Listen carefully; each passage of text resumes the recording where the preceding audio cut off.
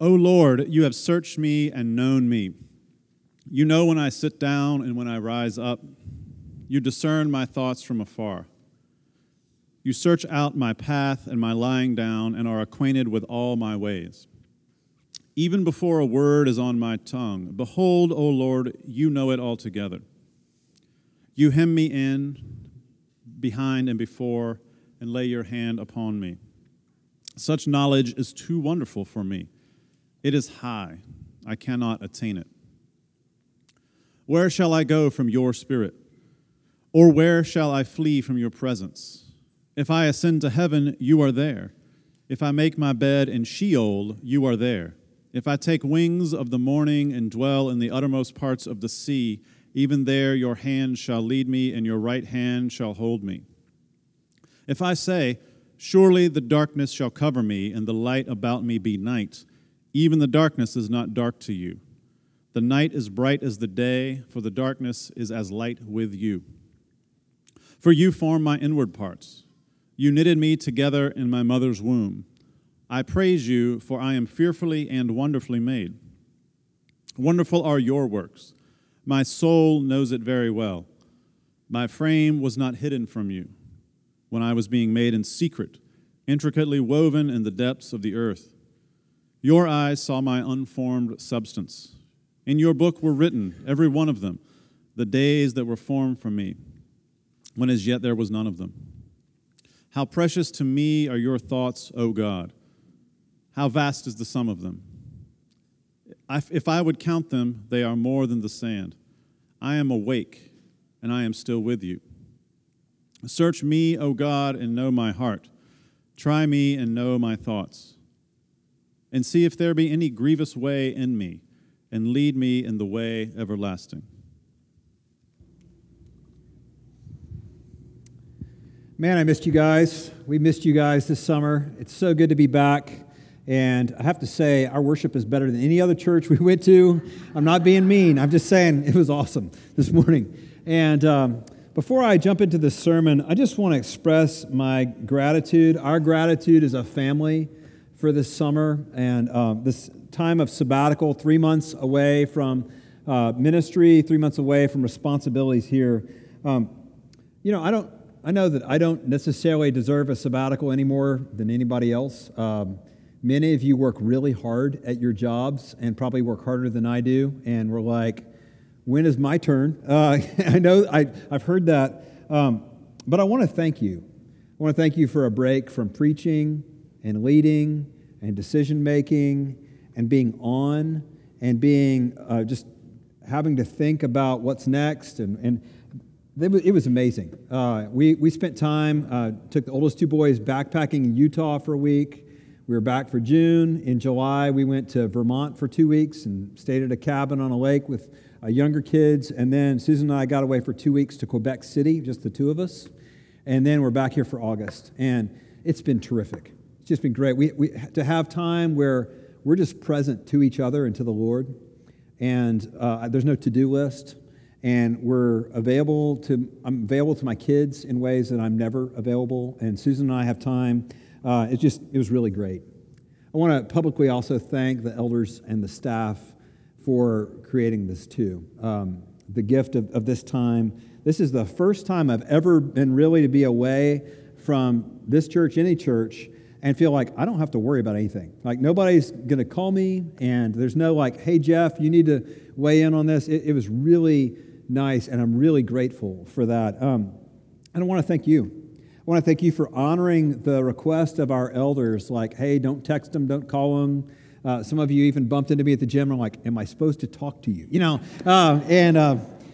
And I just want to thank you for creating that space for us. Over the next few weeks, I'm going to be trying to ease back into ministry and not jump feet first in the deep end of the pool, but wade into the pool. And so I'm just going to ask you to give me a little bit of grace period, knowing that I need to connect with elders and staff first and sort of get my bearings. And so I'm not going to be doing a lot of like, hey, lunches, coffees, let's get together right now. So just give me a little space for that. Thanks for understanding that need for on-ramp time. And you can pray for for me in particular to apply some of the things that I learned this summer into everyday life. One of my favorite things was bumping into people who would mention things going on at CTK, and I'm like, and they'd say something about it, I'm like, I don't know what you're talking about. And I hope that continues. One of the things that is going to change is my role in the church. And one of my prayers is I become less important at CTK. And so in doing this summer, one of the great things is a lot of other leaders have stepped up and staff have stepped up.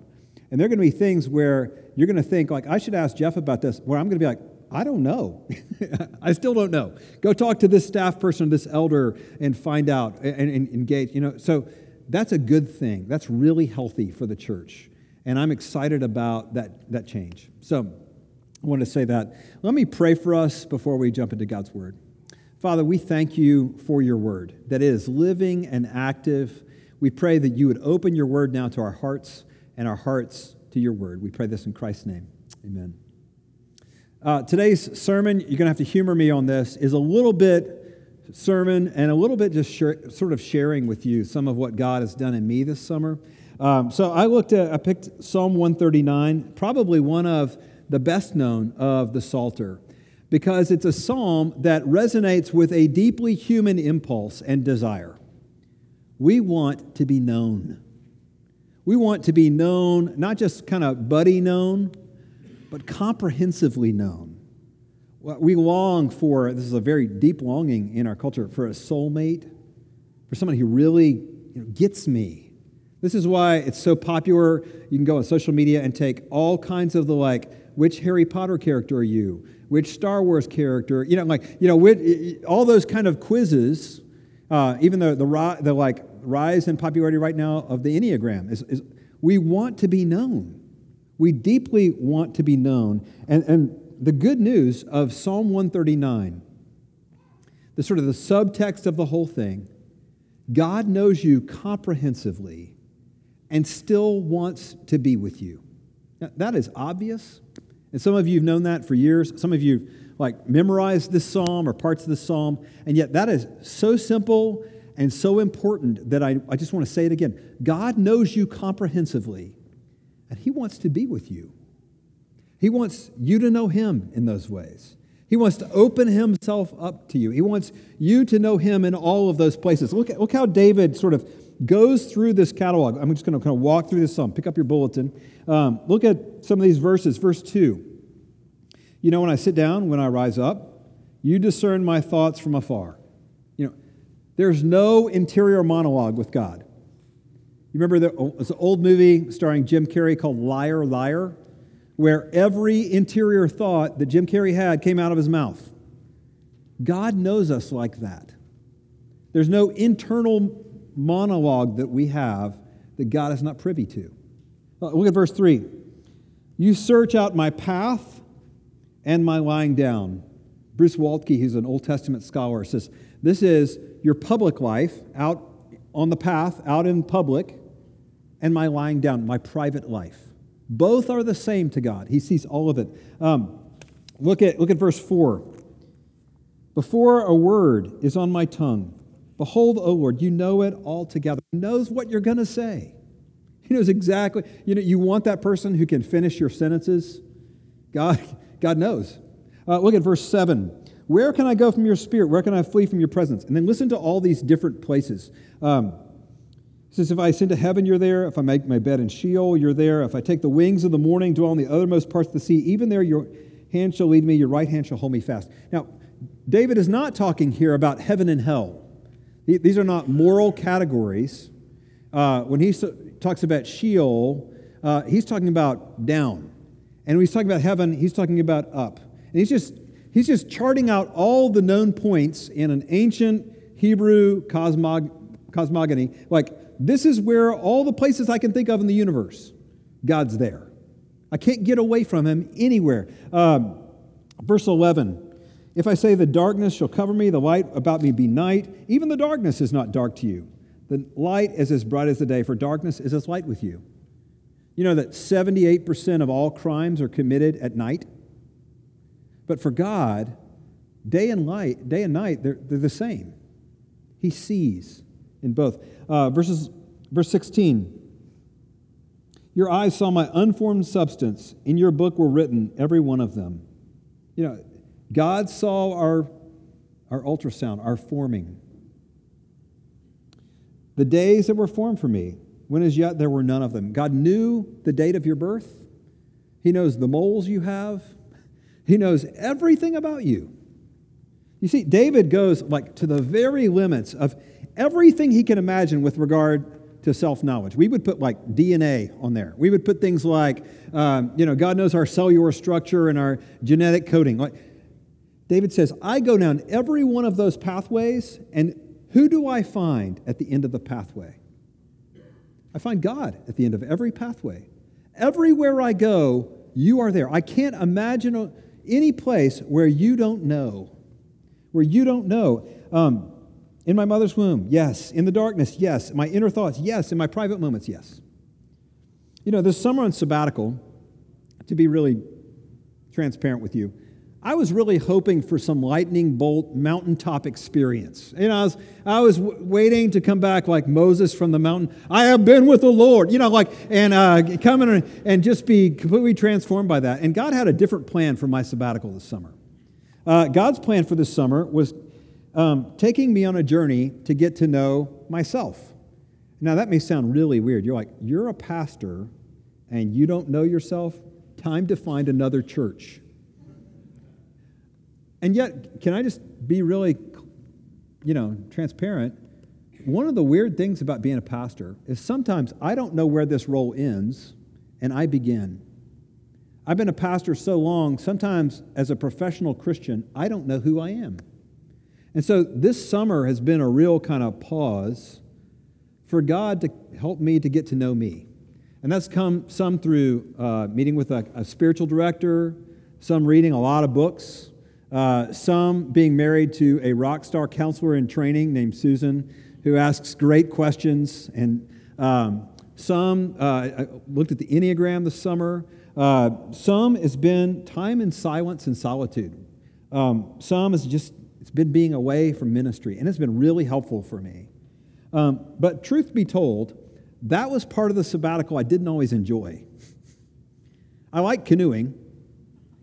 I love my hammock, like fishing. All those things are great. But being alone, or God showing me my internal motivations and attitudes and what drives me, no thanks. That's the part that I didn't plan on. And it's really difficult for me, maybe you relate to this, to look in the mirror.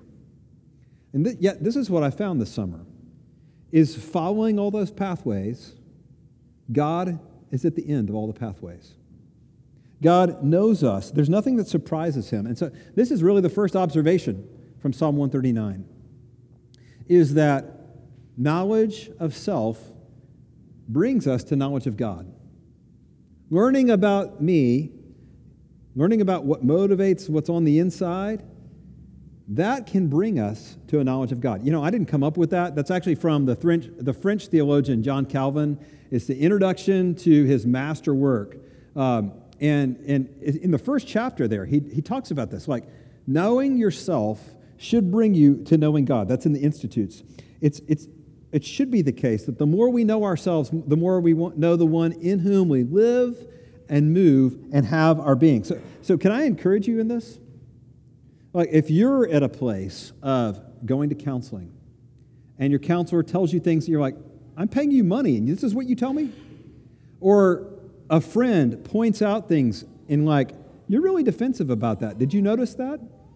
A spouse, maybe you're using some tool like the Enneagram or like yesterday's Barnabas Center training. If you're using those things and it doesn't bring you to God, doesn't bring you to Him, you're not doing it right. Because knowledge of self should take us to knowledge of God. So let's see how this works in the psalm. Because in this psalm, we're going to see that there's a problem with that. There's a jerry-rigged way of dealing with that, and then there's a gospel space for that. So let's look at this together. See, here's the downside. Here's the problem with being known. You get this, I'm sure, intuitively. To be known is our greatest desire, and yet it's kind of scary. Frederick Buechner is an author that I really like, and in his book, Telling Secrets, he says this: what we hunger for perhaps more than anything else is to be known in all our full humanness, and yet that's often just what we fear more than anything else. I mean, can you feel that? And it's reflected here in verse 1. God, you have searched me and you know me. That word searched is the word for weighing. In Hebrew language, when you say something is holy, it means it has the connotation of being heavy. And it's kind of strange for us, but it means it has substance to it. So when God is holy, there's a sense of substance to him. And therefore, like the opposite of that, of being unholy, being a sinner, is dust, not having substance. And so we say, like, when he says, God, you have searched me and you know me, it begs the question all of us are afraid is really the question. Am I a person who has any substance to me? Or am I just dust? See, to be known, this is what we both want and what we don't want. Our college InterVarsity leader, a guy named Roger, used to do this little thing. He's talked about, we do this with God all the time. Go away, come here. Go away, no, come here. I'm like, I want both. I'm not sure what I want. You see this in this psalm. Verse 7, when he talks about God's presence, he talks about it being over here and over here and over here and over here, but he doesn't, I want you to think like a Hebrew about this, because he's not speaking about this like science class. In science class, they'll talk about a vacuum, and you introduce oxygen into the vacuum, and what happens? It fills up the space. It goes to all the corners. It kind of spreads out inside. But God's presence isn't like here. It's not like an inert gas. In fact, the word for presence here is face. He's saying, God, your face is looking at me right here, and your face is looking at me right here, and your face is looking at me right here. Where can I go to get away from your presence? Your face. I mean, picture Lord of the Rings, the giant eye, right? This isn't a comforting thought. This is a oh no thought. Where can I get away from you? Isn't the face of God a threat to us as sinners? We're exposed. We're naked. We're like, oh my, I don't want you to see. You remember another Jim Carrey movie? All my 90s references today. So, The Truman Show. The Truman Show was a movie about a reality TV show. It was a movie about a man named Truman Burbank who grows up in what he thinks is a normal world, but it turns out it's all in a giant dome in Hollywood. And everybody he interacts with are actors. And everything in his life is on reality TV, 24/7, broadcast all the time and around the world. And so what the producer of the show is trying to do is capture, like, wow, this ultimate everyman who we can get to know and experience his life as he experiences it. And yet what we see is a man who is exposed utterly. I mean, who wants to volunteer to be Truman Burbank? None of us. And yet the psalm says, we're on the Truman Show with God. He sees that much. This is why verse 6 makes so much sense to me. When David says, such knowledge is too wonderful for me, I can't attain to it. Now, that word wonderful is like our word awesome. And I'm a child of the 80s, so awesome is permanently lodged in my vocabulary, no matter how hard I'm trying to get rid of that word. I'm like, I hate that word. But wonderful and awesome are not used, the old meanings of those words are not like the modern way we use them, which sound like meaningless words. Awesome, it's related to awful. Wonderful is related to wondrous. And what they mean is there's something so big and overwhelming. So when David says this, he's not, oh, it's a wonderful life. He's not saying that. He's like, oh my word, this is too much. That's why he says, this is too much for me. I can't attain it. It's blowing my mind. This is blowing all the circuits. See, imagine this. Let me we'll visual time. So I got the biggest knife I could find from our house, okay? I got the biggest knife. Now, you know how to hand someone a knife the right way, right? You give them the handle. You don't give them the blade, right? You give them the handle. Now, let's imagine, though, this is a really sharp knife. It's not, okay? But let's imagine this is a really sharp knife, and you hand it to me the wrong way, and my only choice is to grab the blade. Now, what happens? The reality of the blade, as sharp as it is, comes into the reality of my hand. And which one's more real in that moment? The blade. And I'm cut. See, this is what it's like to get near the living God. This is why we're afraid. Because the reality of who God is, in His holiness, in His perfection, and it coming into reality with my life, it's a threat. It's dangerous to us. It cuts. This is why, man, it is so hard to look at self. You know, one of the things that I experienced over and over this summer is I'm like, getting to know me, I'm like, ugh. I'm probably the only person who feels that way about looking inside. But man, it's hard for me. I would rather do pretty much anything.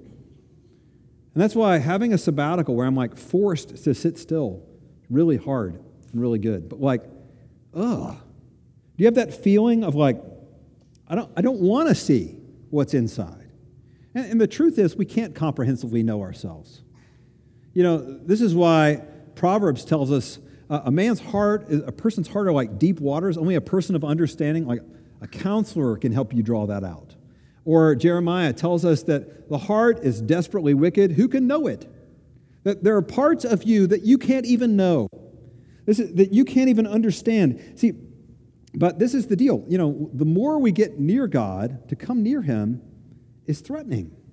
It's threatening. So it's too awful. So what do we do about it? And as I said, there's a fake way to deal with this, and there's a gospel way to deal with this. And I want to think briefly about both of these. Listen, the first one we see in verse 11. David continues when he recognizes, I'm on the Truman Show. Look at verse 11. If only the darkness could hide me. I mean, do you feel that? Like, I would love it for it to be nighttime right now. I see me, and I wish I could turn off the lights. So look, when we learn about God's all-seeing and all-knowing, human beings, we long for a covering. And this goes back to our first story. If you turn to the first pages in the Bible, and it's funny, this was in our Barnabas Center teaching yesterday. Turn to the first pages of the Bible. When Adam and Eve sin, they immediately hide. They immediately cover up. And a lot of people are like, oh, they were covering up because they didn't have any clothes on. That's not all of why they covered up. There's sin, guilt, but there's also shame. And so they do something very odd.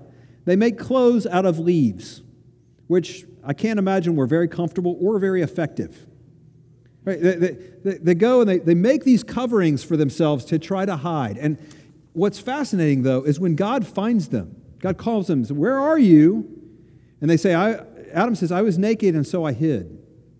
And what he's saying is, not only I was naked, but I'm still experiencing, even though I'm wearing leaves, a sense of shame, a sense that I need to be covered. And this is sort of what David's saying here. I wish there was some darkness that could hide me from you. We still do this. We do this all the time. We dress up our insides. We hide. You know, and these are not always like bad, horrible things. Church, we talk a lot about idolatry, but I want to think about like, they're just things that we do. Some of them we've learned from our families. You know, our family, we don't have emotions. Those are not helpful, right? Some of you grew up in families with very, like, you've got things. A little extra baggage to take with you as you leave the house, right? But it's not just from our families. We're really good. We're super creative at coming up with ways to defy and deny and deflect what we see on the inside. This is one of the things that's hard for me. I can testify that one of the things that God has done in me this summer is show me ways that I am really great at coping with what's on the inside without going to Jesus with it. And so I found things like, I like to be busy for God, because being busy for God is easier for me than being present with God. Or like, I love to plan for the future because planning for the future I can at least like have some control over, but being present, man, that's hard. Or filling my time with people because I don't do silence and solitude. There's nobody to impress. There's nothing to do. Those are just a couple of Christian-y examples, but all of us have ways that we have rigged our hearts to run without God being close to us, without being near Him. So look, if let's say you go to counseling, and the counselor tells you things you don't want to hear, or you take a personality quiz like the Enneagram, or you go to our training like you did yesterday, and you hear about relating styles, and you're like, yuck, what do you do with that? Well, here's what I find we do with that. We have one of three things. We either use it as a hall pass, or we use it as a verdict, or we use it as a gift. What do I mean by that? Well, hall pass, you remember high school. You get the hall pass to be able to leave class and go to the bathroom and stay a couple extra minutes. You know that's what you did, right? And what I find is sometimes when we get information about ourselves that we don't like to see, one of the things we do with that is we're like, well, I guess that's who I am. Don't expect much from me. I'm never going to change. Like, I'm a type 8. I don't do gentle. I'm an introvert. I don't do people, right? We use that as an excuse of like, well, I guess I'm off the hook for this one. But God doesn't let us off the hook with things like loving our neighbors, loving one another, growing in Him, learning more about repentance and faith. Sometimes we use that like a verdict. And we're just so beaten down, like, man, I just got insight about myself and I feel terrible. Sort of stuck. But that also can be a gift. See, one of the things that I've noticed that God does in my life is He doesn't go, voila. He shows me a little bit at a time because I can't handle seeing all of what's on the inside. He's very kind and gentle with sinners. And He shows us new areas, new opportunities for us to draw near Him. And here's the question. How are you going to receive that? How do you receive in knowledge about you? Is it an opportunity? Is it a hall pass? Is it a verdict? But see, this is not where David ends. Look, David doesn't just end at insight. Oh, I guess that's just me. Look what he does here. Rather, at the end of all this catalog that he does in this psalm about all the ways God knows him, even the ways that that's threatening, there's a turn. Look at this, verse 17 and 18. Pull out your bulletin. What does he say here? How precious to me are your thoughts, O God. How vast is the sum of them. Or look at verses 23 and 24. Search me, O God, and know me. Look, you know me. I want you to know me more. What happens? Well, let me remind you, this is truly awesome. All right. We run from this kind of exposure. But look what David does here. He turns. There's a turn. And I want you to remember who's writing this psalm. This is not David, the perfect guy. Yes, and he's called at one point a man after God's own heart, but he's also a man who would have appeared on the Me Too list. This is a man who took another man's wife and had him killed.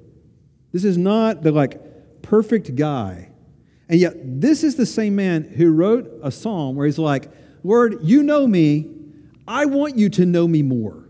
I mean, something is going on here. How can he say that? I can't say how David got there, but in the Holy Spirit's inspiration of Scripture, I can tell you how we get there. And it's through just what you've been doing all summer, finding Jesus in the Psalms. Look at the ways we see Jesus in this psalm. You see Jesus, who on the cross lost the face of God. And what do I mean by that? Well, Jesus on the cross, as he's dying, he cries out in a loud voice, my God, why have you forsaken me? And in that moment, the Father turns his face away from his Son. Jesus is rejected. He loses the face, the presence of God the Father. Why? So that you and I, for whom the face of God is scary, that's transformed for us into invitation and delight and God who loves to know you and look at you, not in a searching way, but in a loving way. Second, we see this. Jesus, the one who was unclothed, so you could be clothed. Sometimes when you see depictions of Jesus on the cross, you see this picture of Jesus and it looks like he's wearing a diaper. Seen those? Don't you believe it? Don't you believe it? We know from the accounts in the Gospels that the soldiers, when Jesus was dying, they were gambling for his underwear. They were gambling for his underwear, which means that Jesus was wearing nothing on the cross.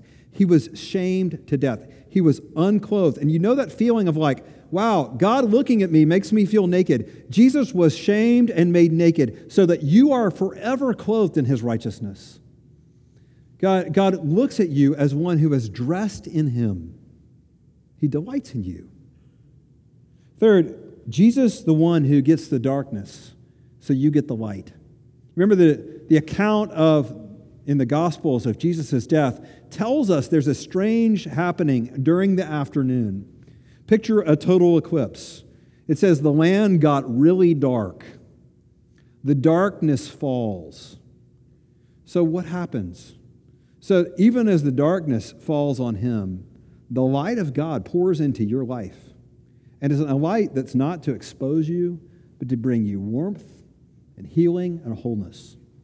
And finally, Jesus who was pierced.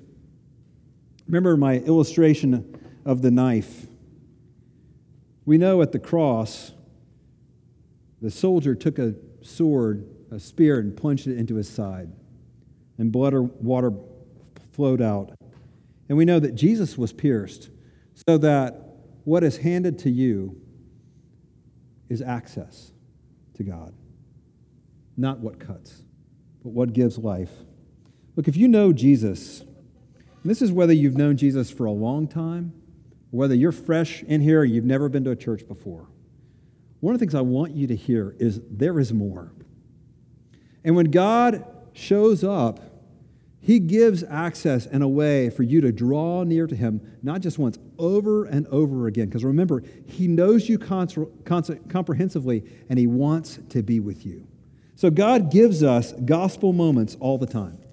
He gives us gospel moments all the time to find him not as judge, but lover. Not as father, but daddy. But daddy. This is why David says here this strange line about God's thoughts, verse 17. Remember earlier in the psalm, he talks about his thoughts. His thoughts are laid bare before God, and that's kind of frightening. But then look what he says here in verse 17. Precious to me are your thoughts, O God. Again, a weak word in English. We think of like a little person as precious, or precious moments. This is not that kind of precious. This is like precious metals. Like of ultimate value. How valuable to me, God, are your thoughts of me, that you have so provided for me in this way, this kind of comfort. You know, when my children were little, we would hear this refrain at the park, in the backyard, and at the pool. And some of you remember this from being a little kid. Some of you may know this because you have little kids. But I remember hearing, and like sometimes in the middle of the night hearing, "Look at me, Daddy, look at me." You remember that one? And you know, kids are like, "Look at me riding my bike. Look at me jumping off the diving board. You know, look at me wearing my new shoes. Look at me." And it's this like word of incredible intimacy. And what is a child saying? How precious to me are your thoughts, Daddy. Look at me.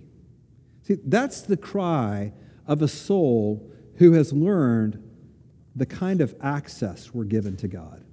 That we come to him on the safe end. That his light that pours into our life is an opportunity for us to know him better. All the places where we're tempted to run away, all the places where I'm like, yuck, on the inside, I don't want to hear, those are not threats, those are opportunities to know him. Let me say this in closing. You know, some of you are in the business world and have learned, you'll probably be familiar with this kind of weird business speak that's sort of out these days. There's a new kind of business speak that uses the word space to describe a position. So, you know, you can go to seminars on someone who's, well, you know, stepping into the leadership space. It's ridiculous, right? We used to call that the CEO, right? Or the boss. And they're occupying a leadership space. But I think that's helpful language for Psalm 139 because the psalmist here, David, invites us to step into the gospel space. And it's a space where his language invites us to know and be known. Saying, this is why David does this weird judo move from the first verse to verse 23. It says the first verse, he says, you've searched me and you know me. But then the end, what is he saying? You know me more. I want more of your look. I want more of your face. I want more of your knowing of me. Search me and know me. This would be my prayer for us as a church, is there's more. A lot of us have been Christians a long time, and you sort of fall into patterns of like, this is what it's going to be. This is kind of how I do my Christian thing. I guess this is as good as it gets. But here's my invitation for you. There is so much more. Can you pray the prayer of David as he says these words? And I'm going to say this 3 times. I want you to hear it. Lord, you know me. Know me more. Lord, you know me. Know me more. Lord, you know me. Know me more. In the name of the Father, and the Son, and the Holy Spirit. Amen.